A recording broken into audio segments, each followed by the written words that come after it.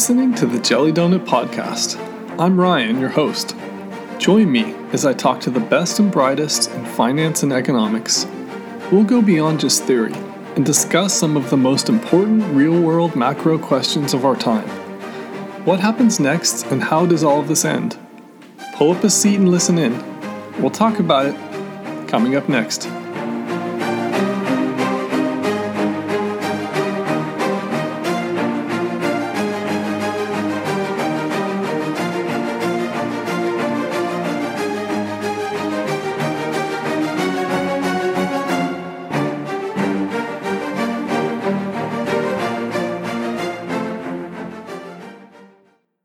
Today in the show, we have Jesse Felder.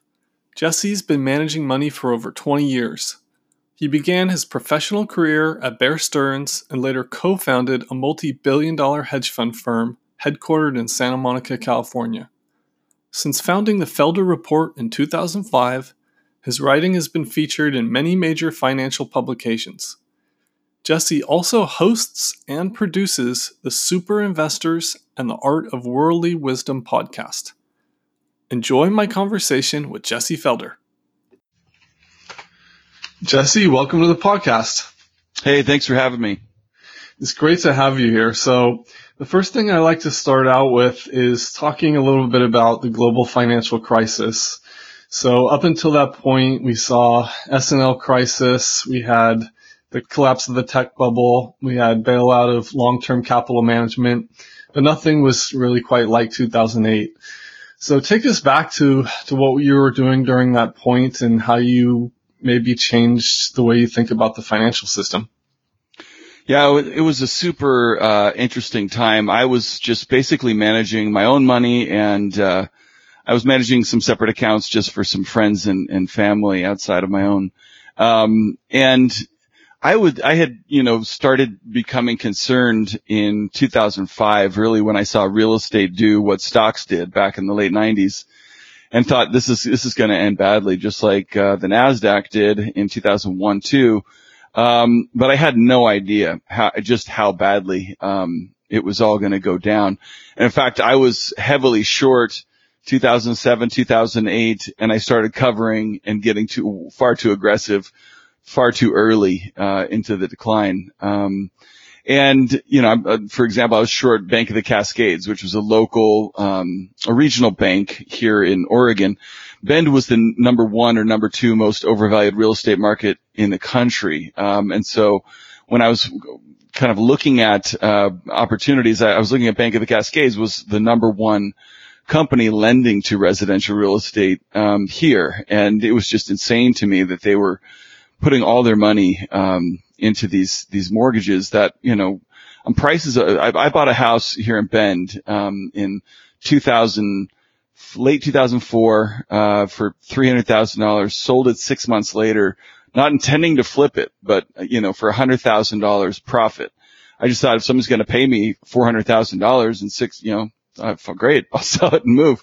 And my family and I rented, I had a couple young kids at the time, and we rented a house after that time for as long as my family could tolerate it. But so I was just seeing the loans that they were making and the valuations at some of these houses. And so it was absolutely insane to me. I shorted Bank of the Cascades stock. Stock went down about 50%. I covered. It ended up going down 99.8% or something, and still hasn't recovered its value from there. So I didn't, expect Bank of the Cascades to go bankrupt, which essentially they did. They were bought out by, I think, a bank in Idaho, just a few years ago. But all their equity value was wiped out. So, and I started buying stocks. There was some terrific value, into the fall of 2008. That for me, being early, buying into that decline was really, really stressful. Going into the March 2009 sell-off, to me, we had a really nice rally late in 2008, and I should have sold some things. I was actually buying some of the bank stocks in late 2008 and traded them fairly well. I think I ended up breaking even on a bunch of them. But more than that, I was buying stocks like Starbucks and some other things that, had just gone crazy cheap. And then I sold those too early and the rebound. But, yeah, for going through that, to me, it was, even somebody who I felt like was on the right side of the trade. I was just absolutely astounded by the extent and the systemic damage that was done as a part of, all those mortgages going bad. And so to me, it made me realize, and talking to other investors with tons of experience, it made you realize that there are times in the markets when there are no bids. And that's something that I think today's investors don't necessarily appreciate, that, it happens almost in every single market. If you give it enough time, and there are times when there are no bids. And that's something that, I've always thought I want to be prepared for. I don't want to ever be in the situation where there's no bids. And so I'm distressed as a result. And so that's a lesson I took away from that. I felt like the dot-com bust was significantly different from that because value was so cheap in 2000. And, for those of us value investors, it was difficult leading up to that. But then when the NASDAQ crashed, value really, really did well in 2001 and 2. I think just very roughly the S&P went down 20% or something in 2001, and value stocks went up by that same amount. And so you could hide in that cheap part of the market. But there's times, and we saw that with stocks in fall of 2008, early 2009, when it feels like there's no bid, and things that are extremely cheap just get much, much cheaper. And it was a really important learning experience for me. Yeah, that makes a lot of sense. And going back to, the year 2000, you're in a unique situation to be able to understand these market cycles in a way as a lot of investors now haven't experienced maybe even one downturn. And in the year 2000, you left a multi-billion-dollar hedge fund that you co-founded, in part from being jaded from the dot-com mania at the time, and you actually left the week the NASDAQ hit 5,000. You wrote in one of your blog posts on your website that for those who weren't trading in the late 90s, it's not really possible to fully explain the euphoria of the internet bubble being a true mania. How would you compare this current market to back then? Many people argue it's not really a bubble of what we saw back then. However, valuations are pretty stretched no matter which way you look at it. Yeah, I think it's important to distinguish between the two different terms. This is something I've been talking about with my friend Peter Atwater a fair amount lately, is that there's the term mania and the term bubble, and I think they're separate terms. A bubble is, to me, asset prices that can't be justified by reasonable future cash flows. Prices just go to an extreme. Jeremy Grantham has, kind of defined it as 2 standard deviations above historical long range averages. To me, I think, yes, that was a stock market bubble in late 90s, 2000. Today's a stock market bubble, but they're driven by 2 totally separate manias. The mania that we saw back in the late 90s was more of a classic mania, like a tulip mania type of thing, where people are basically buying because they think prices are going to be higher a week from now, 2 weeks from now, a month from now. And just to give you an example, I think the average person believed the stock market would return 20% a year indefinitely going forward, even though historically it only done 7, 8, 9, 10%, something like that. And so people, get these, that's basically, to me, the definition of euphoria, is they believe that, prices are going to go up, indefinitely, and in a way that is, not justified by historical evidence. There was one guy, so yeah, I had a front row seat. We had the hedge fund. I was the head trader. We were trading for several other hedge funds, maybe 2 or 3 others in New York, who were placing orders through me all day long. And so I was, was buy 50,000 SPY, sell 50,000 QQQ. And so I got to witness their trading, firsthand, which these are just prop traders trading for the hedge fund. But we also had our own, broker dealer, that we would, allow some of our clients to trade through independently also, who weren't necessarily, customers in the funds or what have you. So there was one, customer in particular who had, earned a good deal of money, in Hollywood. I believe he was a stunt man. And he took all of his money and put it, and he was one of these people who classically gave up his day job to trade .com stocks. And, that sounds like kind of like, really, do people do that? Absolutely. People were quitting their day jobs to trade stocks for a living. And so he was, he had a sizable amount of money that he tripled, quadrupled in a short period of time trading .com stocks. And he asked me, he said, and I kept talking to him. I said, hey, you should really take some of this, put it in the hedge fund, put it in something that's a little bit more sustainable instead of trading your entire net worth, multiple times during the day. And he said, okay, well, tell me about the hedge fund. What are you trying to generate in returns? And this is basically just give you a flavor of kind of the mindset of people. I said, we're shooting for a 20% return per year. If we do our jobs, that's what we should generate. And he said, well, if you can't do 100% a year, why would I ever give you my money?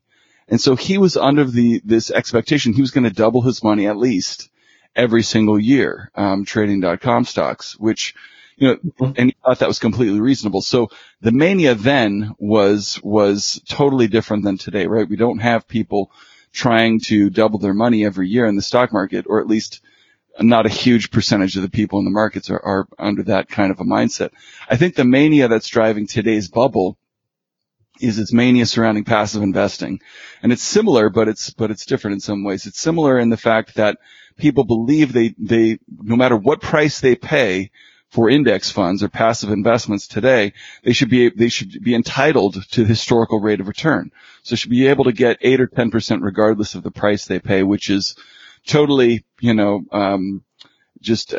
disputed by the historical evidence, which, my favorite Warren Buffett quote is the price you pay determines your rate of return. Mm-hmm. So you pay a high price, you get a low rate of return, pay a low price, get a high rate of return. Today people are paying some of the highest prices in the history of the U.S. stock market and expecting that's not going to affect their rate of return. To me, that when people in a broad way, now more than half of the money in the markets today is invested passively. So we have this huge majority of investors in the markets today that believe that they're entitled to historical rate of return despite the fact that they're paying the highest valuations in history. To me, that's a mania. Yeah. And you mentioned going back to the .com bubble. I remember reading all the books that came out about people scalping before the quotes actually changed from fractions to decimals. And the mania surrounding that was pretty interesting at the time. Yeah, I mean, there are all kinds of things going on. There was the Y2K scare. And I think really this is most instructive for today because a lot of the buying in these names or a lot of the actual economic, value that they were generating, could be traced back to this Y2K scare, which, a lot of people believed that when the clock switched from 1999 to 2000, there would be problems, and that maybe the computers would read it as 1900 instead of 2000 and create all kinds of problems with, software and things. Right. And so a lot of companies, decided to upgrade their computers and their software and stuff leading up to this to make sure this wasn't going to be a problem. So there was a huge surge in spending, that really boosted semiconductor stocks, software companies, everything. So there was a real economic boom, in 1999. Leading up to this, but then there was a huge hangover when after, they'd done all this spending. Well, now we don't need to spend for a number of years because everybody went through this huge upgrade push. And when it wasn't a problem, okay, now the fear's over and we've all upgraded anyways. And so there's it was pulling forward future demand, into that 1 year window, which left a hangover. And so you had, a lot of the software stocks and things, Cisco, stocks were not just crushed because they were overvalued. They were crushed because the economic hangover that happened as a result of that. Right. And you mentioned equity valuations, at least in the U.S., being stretched and investors expecting historical returns. And maybe they actually need to be looking at what returns might be based on the current valuations, probably lower. Also, when you look at fixed income, we've had this 30-year bond bull market coming to an end, although that's debatable. You've mentioned the 60-40 portfolio, bonds and equities, being negatively correlated as kind of a core premise.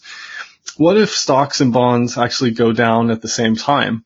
Yeah, and I think that if you're only invested in financial assets, then you're invested far more aggressively than any type of endowment manager, pension manager.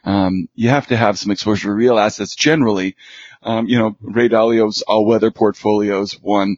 The Yale Endowment's, model is another good one that, they all have exposure to real assets for this reason that, if you go into an inflationary environment, it's usually not good for both stocks and bonds, right? Obviously inflation means higher interest rates, means, falling bond prices, which is not good, but falling bond prices, also means higher risk-free interest rates, which means, look at how much money has flowed into dividend-focused ETFs over the last 10 years. It's unbelievable. People trying to escape zero yielding debt or negative yielding debt around the world have gone largely into U.S. equities to try and say, hey, I can get 2, 3, 4% dividend yield. But if risk-free rates ever go back to 5%, let's say you can get 5% on a 30-year, a 10-year treasury note, what's that going to do to, how many people who have poured into dividend-focused funds and things are going to say, wait a second, if I can get 5% risk-free, why am I taking all this risk to try and get 2%? And so, money's going to flow back out of those dividend-focused funds, and it's going to put a damper on equity valuations, for that reason. TINA, that there is no alternative to owning stocks, has been a really popular thing in the last 10 years. And when there is a very attractive risk-free alternative, that TINA is going to work in reverse. And so I do think that's a risk that most people don't appreciate. I do think we're probably already in the midst of a regime change from disinflation to inflation. But that's a much, different macro discussion. I do think that generally people are taking far more inflation risk in their portfolio today than they really appreciate. Yeah, and I think investors are actually citing relative value as a reason of why they're investing in, whether it might be a sovereign or something else, comparing, the least dirty shirt or something like that. Yeah, it's a problem. And I think the one thing people don't realize is low interest rates explain high equity valuations, but they don't justify high equity valuations. That's a really important distinction. So, right. Low interest rates explain why investors go out on the risk curve because they're forced to by the Fed, 0% interest rates, whatever, in quantitative easing. We're going to buy up your risk-free securities. So you have to go buy risk somewhere. But it doesn't justify, and people think, oh no, when interest rates are low, it justifies me paying a higher valuation for stocks. Well, the only way it would justify is because you're essentially, think about a discounted cash flow model. You lower the discount rate, right? And it makes the value of the security go a lot higher. But if you're lowering the discount rate without lowering the growth rate of earnings, then you're basically disregarding, all of corporate history, which shows that corporate earnings essentially follow, interest rates very, very closely. So interest rates are low, growth is going to be low. Interest rates are high, growth is going to be higher.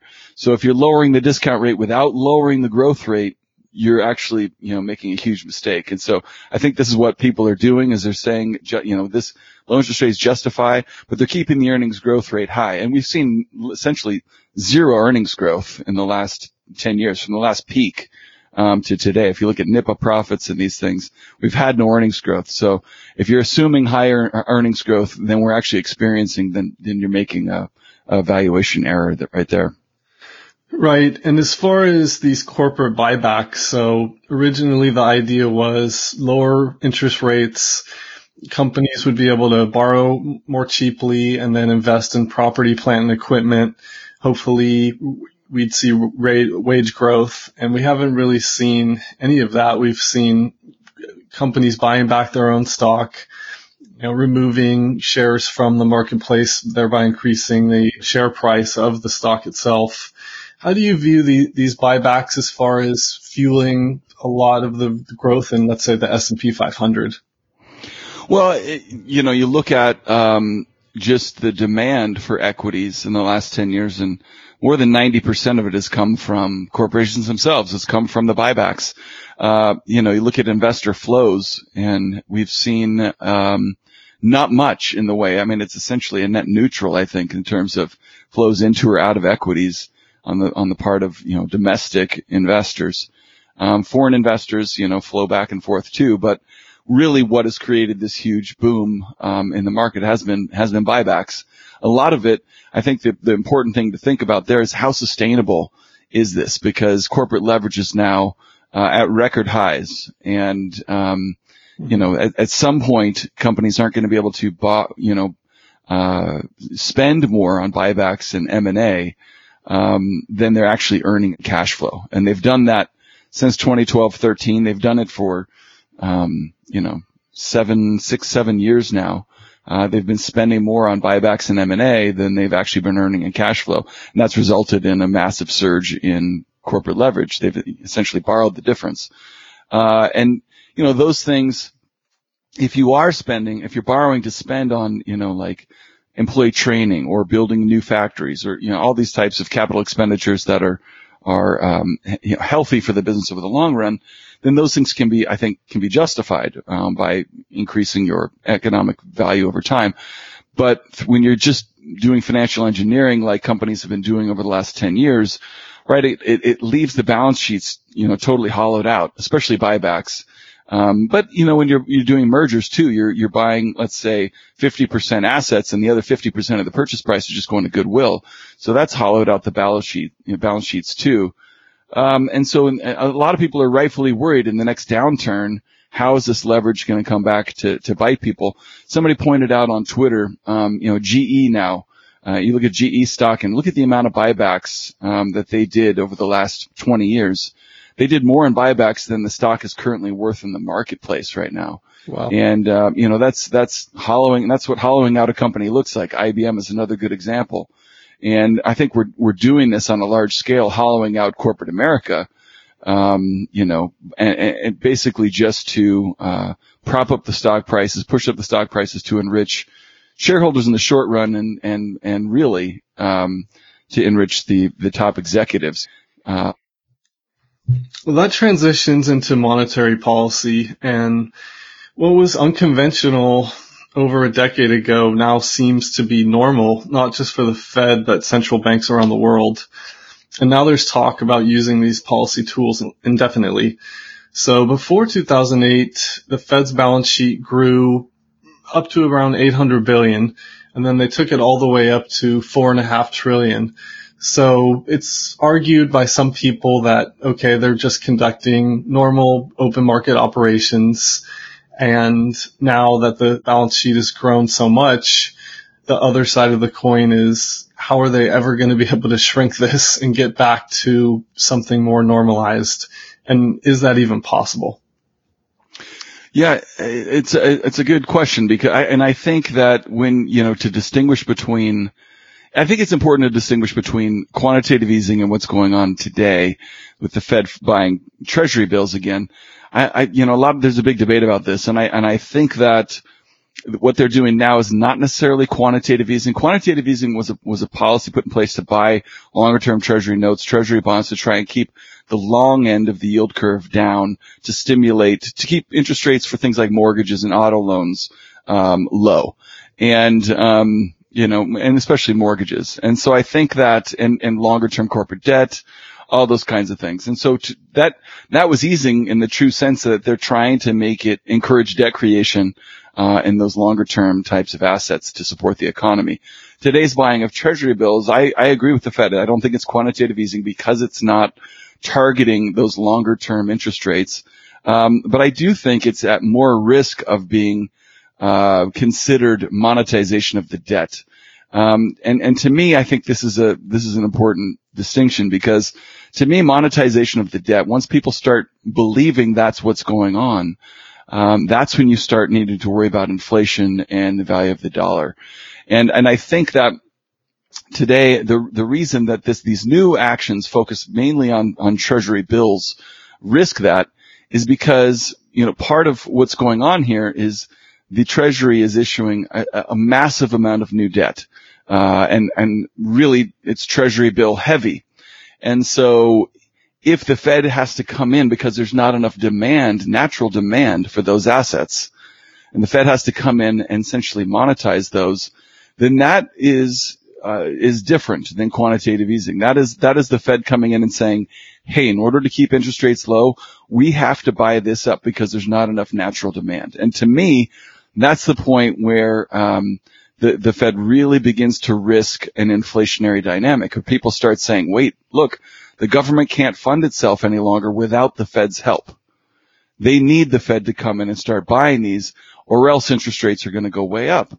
And to me, that's the distinction. And really what drives inflation, and my friend John Hussman has done some good work here, is people abandoning the dollar because of their worries regarding the amount of debt at the federal level. And so I think this ties directly into that if people start looking at this like the Fed is issuing way too much new debt, it cannot be absorbed by the market without the Fed coming in to monetize it. That's when, this could be dangerous for the dollar, and inflation could make a real comeback.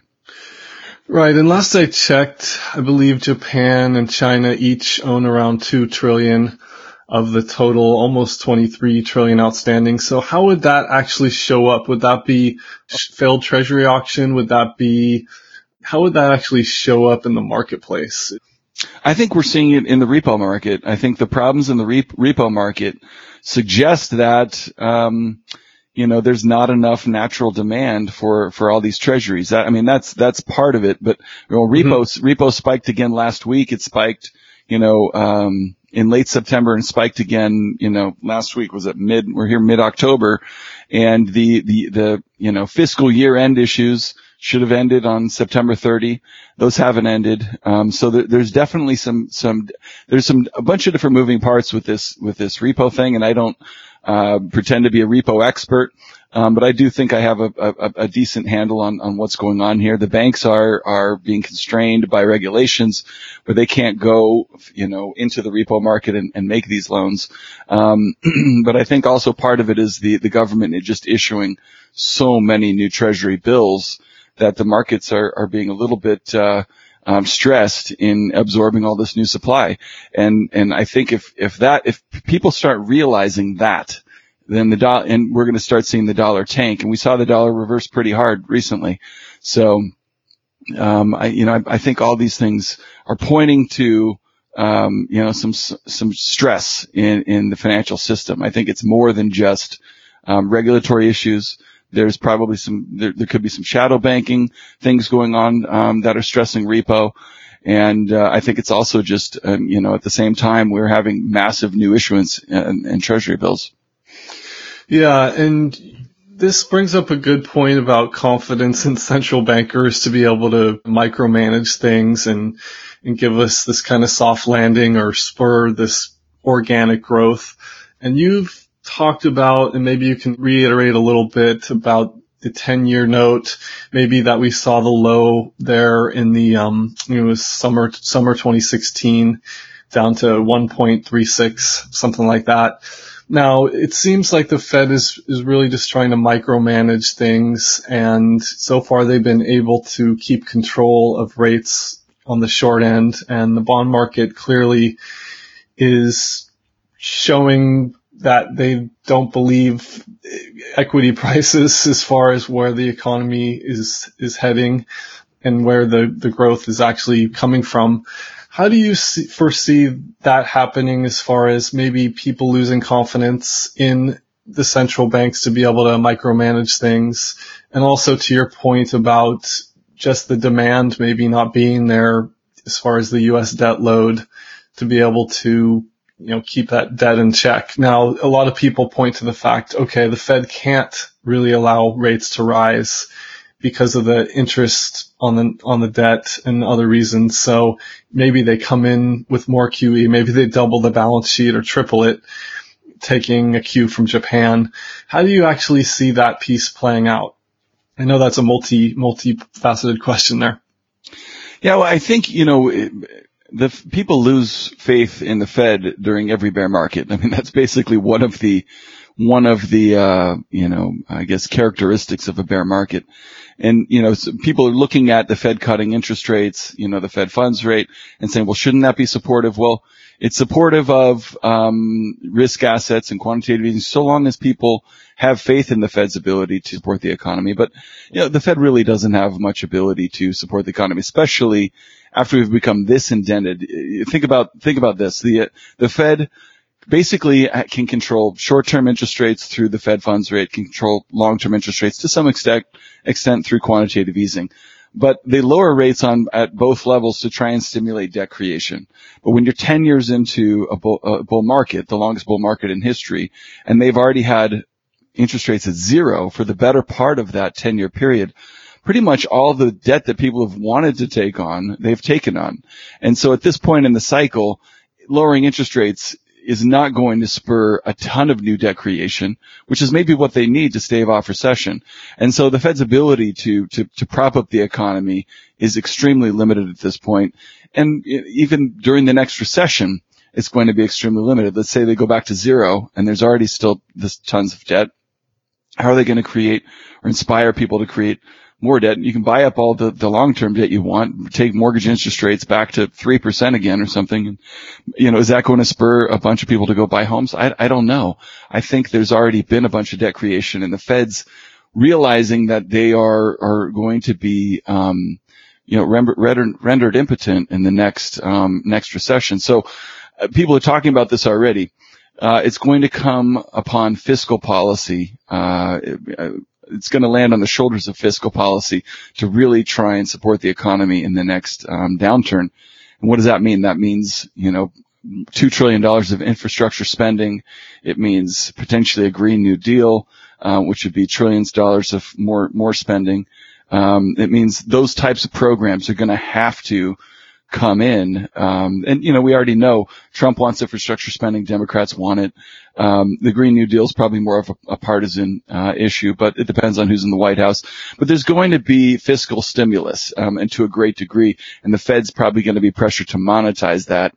And so these are all the types of things that I think point to a major dollar bear market, which I think already began in early 16. And that is probably going to be continue. So I think this is also why it's important to watch the dollar, because the dollar is going to be discounting these things. And so I really think that yes, we're going to see fiscal stimulus come in. That's going to be where people are going to be questioning, okay, we already have $1 trillion, federal deficit. Now we're going to blow that out to maybe $3 trillion. We're starting to talk about 10% of, blowing out past 10% of GDP. And so those are the things that I think are going to be the major market moving things over the next, several years. Right. And you mentioned MMT, infrastructure spending. You mentioned the $2 trillion plan. A few people have talked about, I know Andrew Yang is talking about UBI and giving everyone $1,000 at the cost of around $2 trillion. You mentioned the Green New Deal, whether it's a Republican or Democrat, it's going to be infrastructure spending. And a lot of people have been actually looking at that and saying, okay, this could actually be the inflationary impetus to start that inflation kickoff that we haven't seen at all. How do you actually see this playing out as far as on the investment landscape? You've talked about gold.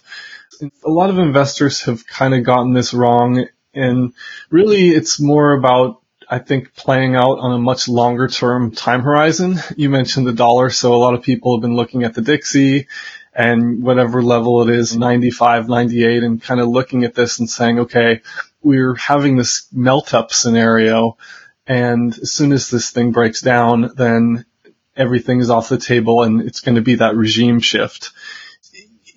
how fast will this inflationary, or could this inflationary kind of regime shift kick in? We've seen in the past, we had cash for clunkers with Obama. We had, I think it was under George W. Bush, everyone got a $200 check to go out and spend money with. We've seen some of this before, but I think some people are looking at this and saying, okay, this could really be the driver to have people go out and kickstart the economy. So the question is really there, how do you see all of this coming together and coming to a head? And what does that mean for things like gold and real assets in the future? Yeah, well, I mean, there's a bunch of different things. I mean, for me, the inflationary dynamic comes back to this, federal deficit. And I mean, so really where inflation comes is when people start to lose faith in the currency, even more so than the central bank. And I think that's why we haven't seen, inflation to any, real degree. I would say inflation right now is higher than most people believe. I think a lot of people say that, well, the Fed said there's no inflation. Core CPI is running 2.2%, year over year. There's a bunch of other types of measures, whether it's sticky CPI or, whatever, that's all running, 2.5%, 3%. But the other half of this inflationary dynamic is you have to look at what was the most disinflationary dynamic over the last 30, 40 years, really since interest rates peaked in, late 70s, early 80s. And to me, one of those, one of the most major, is, globalization, right? Companies were able to ship jobs overseas, offshore labor, and dramatically reduce their labor costs, which was a hugely, disinflationary, dynamic. Now we're starting to see, and we're seeing already, globalization begin to reverse course. We're seeing that with the trade wars. We're seeing it now we're imposing tariffs on Europe, and this globalization trend towards open borders for trade, and all this stuff, seen with Brexit, is starting to go the other way, where people are saying, wait, hold on. A lot of the political problems that we're having now can be traced back to globalization. Is that, people losing their jobs? Is that the, middle class being hollowed out as these companies ship jobs overseas, to grow their profit margins. And, the labor class, the middle class has, been hurt as a result. And so we're seeing a reversal in a lot of these political, ideas towards more nationalist, type of anti-globalist policies. And to me, if, that was a very disinflationary force for the last 30 years, then a reversal of globalization is going to be an inflationary force. And so I think it's really, it's that simple. There are other factors. Demographics also suggest inflation is going to make a comeback. But I do think that gold, is a terrific thing to own. I've been writing about it since mid 2015. And, people have said, well, gold's just started to do well this year. Gold's up 50% since the 2015 low. 4 years ago. So gold has done really, really well over the last 4 years, especially when you compare it to, what a lot of other things have done. Bond yields bottomed in 2016. They're testing those lows again now. So bonds have done 2%, 1.5%, 2% per year over that time frame. Prices are pretty much the same since mid 2016. Stocks have gone up, but they've gone nowhere for the last 2 years. Gold's probably the best performing asset class over the last 3, 4, 5 years. And I think that's going to continue. I think in the short run, gold could continue to correct, come back to test that breakout level around, 1400-ish. But in the short run, but longer term, the dollar is very correlated to the federal deficit. When the deficit widens as a percent of GDP, dollar goes down. And what do you want to own as an alternative currency to the dollar? To me, the best thing, by far is gold. I don't want to own euros or yen, even though I think they'll probably do better than the dollar over the next few years. Gold in an environment where people are beginning to lose faith in the dollar, gold could really take off. And I think in that type of a scenario, if you see a blowout in the deficit, we're talking $2 trillion, gold is going to be much, much higher, than it is today in that scenario. Right, and just today I saw on your Twitter you actually posted an article in Barron's about globalization ending and kind of how to prepare for what's next there, which was a pretty interesting article. Now, you've been writing the Felder Report since 2005, and there's a lot of interesting market insights and actionable ideas. People can subscribe. There's different tiers available. And also your podcast, which is super interesting, and Super Investors and the Art of Worldly Wisdom. And this is a name you got from Buffett's famous article that a lot of investors have probably read, The Super Investors of Graham and Doddsville. So your investment style is really interesting because it's a value-oriented style, and you have this seemingly kind of macro overlay. How would you describe your investing style? And why don't you tell us a little bit more about your work and how people can find you and interact with some of your work? Sure. Yeah. It is. I think you described it very well. I'm a traditional value investor. I deep value. I want to find things that are seriously out of favor. So I want to find something that's cheap. I want to find something. I try and pair technicals, unlike most value investors. So I don't want to buy something that has good downside momentum.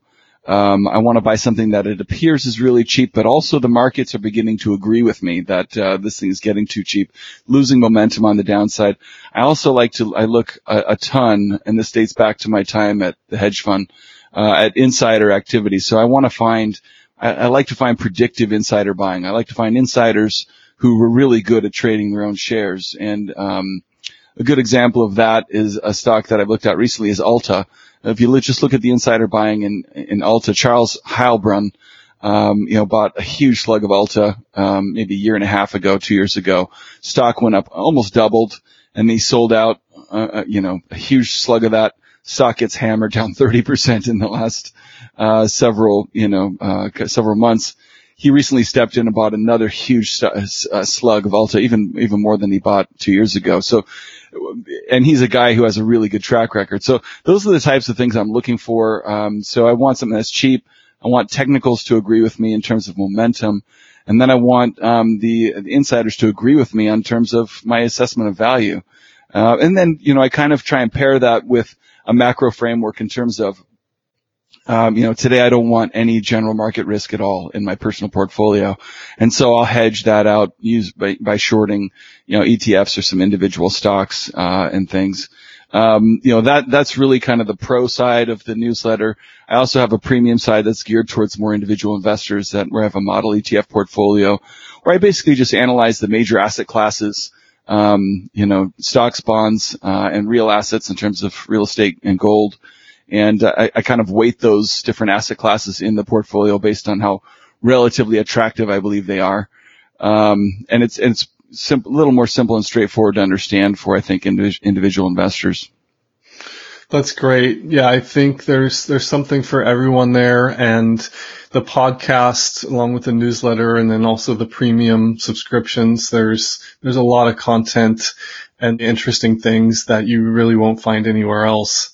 So the last question I'll end this with is, this has really been going on for a long time. This kind of, whether you call it the market cycle, the business cycle, and there's talk about technology, as we discussed earlier, and different forces, demographics. There seems to be this notion that, okay, maybe we won't actually be in for kind of a crash. Maybe this will be kind of a slow grind to a screeching halt. But history has shown that's not really often how things work. How would you actually be able to articulate what might happen as far as that argument goes? Yeah, and I've been torn with this myself. I think, you think about, one of the things I think about is what's the most hated stock in the world, but, and that helps me find ideas on the long side, but what's the greatest pain trade, or when you think about this mania and you think about what is the greatest, every mania, every bull market, or every, bubble, I should say, is driven by, a misplaced, belief or a mistaken belief. And I think this mistaken belief that investors believe today is that no matter what price I pay or whatever, the stock market will always come back. And that's the evidence that they've been given. 87 crash, market comes back. 2000 .com bust, market comes back. Takes some time, but market comes back. 2009 financial crisis, the most painful decline in stocks and recession that we've seen in generations. Stock market took 2 or 3 years to gain back all of its losses, and we've seen that just during the past 10 years. Every correction, market comes back. And I think this might be the belief that is really tested in the next bear market, that the market always comes back.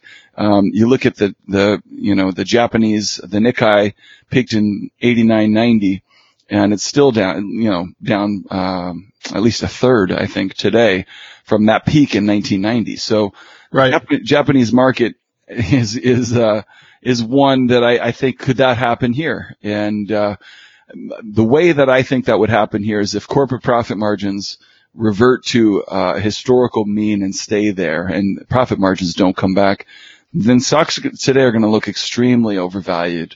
And to a degree that in 10 years time, stock prices may still be lower than the peaks we're setting today.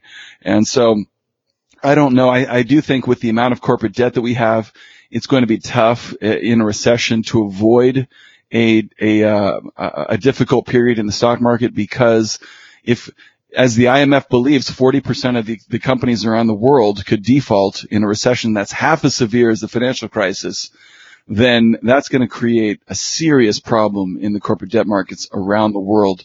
That will be reflected in equity prices.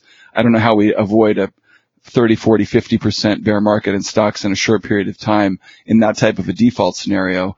But at the same time, I understand that we could just have, some painful kind of slow bleed, periods that just last for a long time. I don't know the answer to that, but I do think there is a significant risk that stocks 10 years from now are still significantly lower than they are today.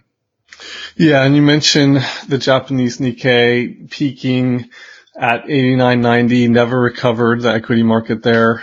They have some of the worst demographics. You look at Europe, stock market peaked, hasn't recovered. Again, demographics aren't great. You look at the US, our demographics are okay, not as good as China and India, of course.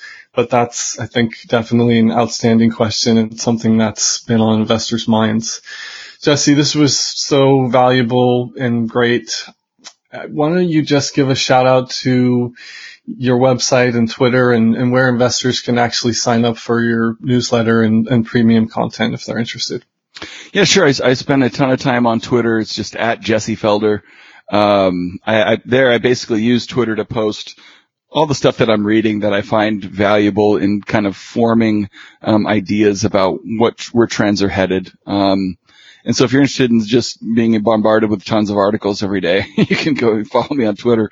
The website, thefelderreport.com, there you can sign up for I send out a free newsletter just on Saturday mornings. It's more of a consolidated version of what I do on Twitter. I basically pick the 5 most powerful things that I found during the week, and just send that out on Saturday mornings.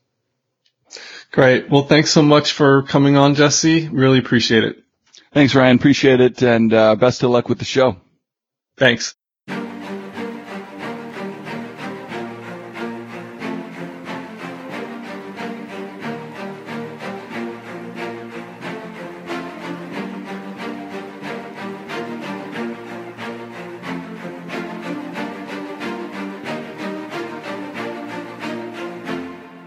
Thanks for joining us today. If you enjoyed the show, we encourage you to tell a friend. You can also support the show for as little as $1 a month through our Anchor website. Just go to www.jellydonutpodcast.com. If you have feedback, find us on Twitter at JellyDonutPod, or you can contact us via email at jellydonutpodcast@protonmail.com. As a reminder, all opinions expressed by guests are solely their own and do not reflect the views of their employer or any other affiliated entity. This podcast is for informational purposes only and should not be used as a basis for investment decisions or advice.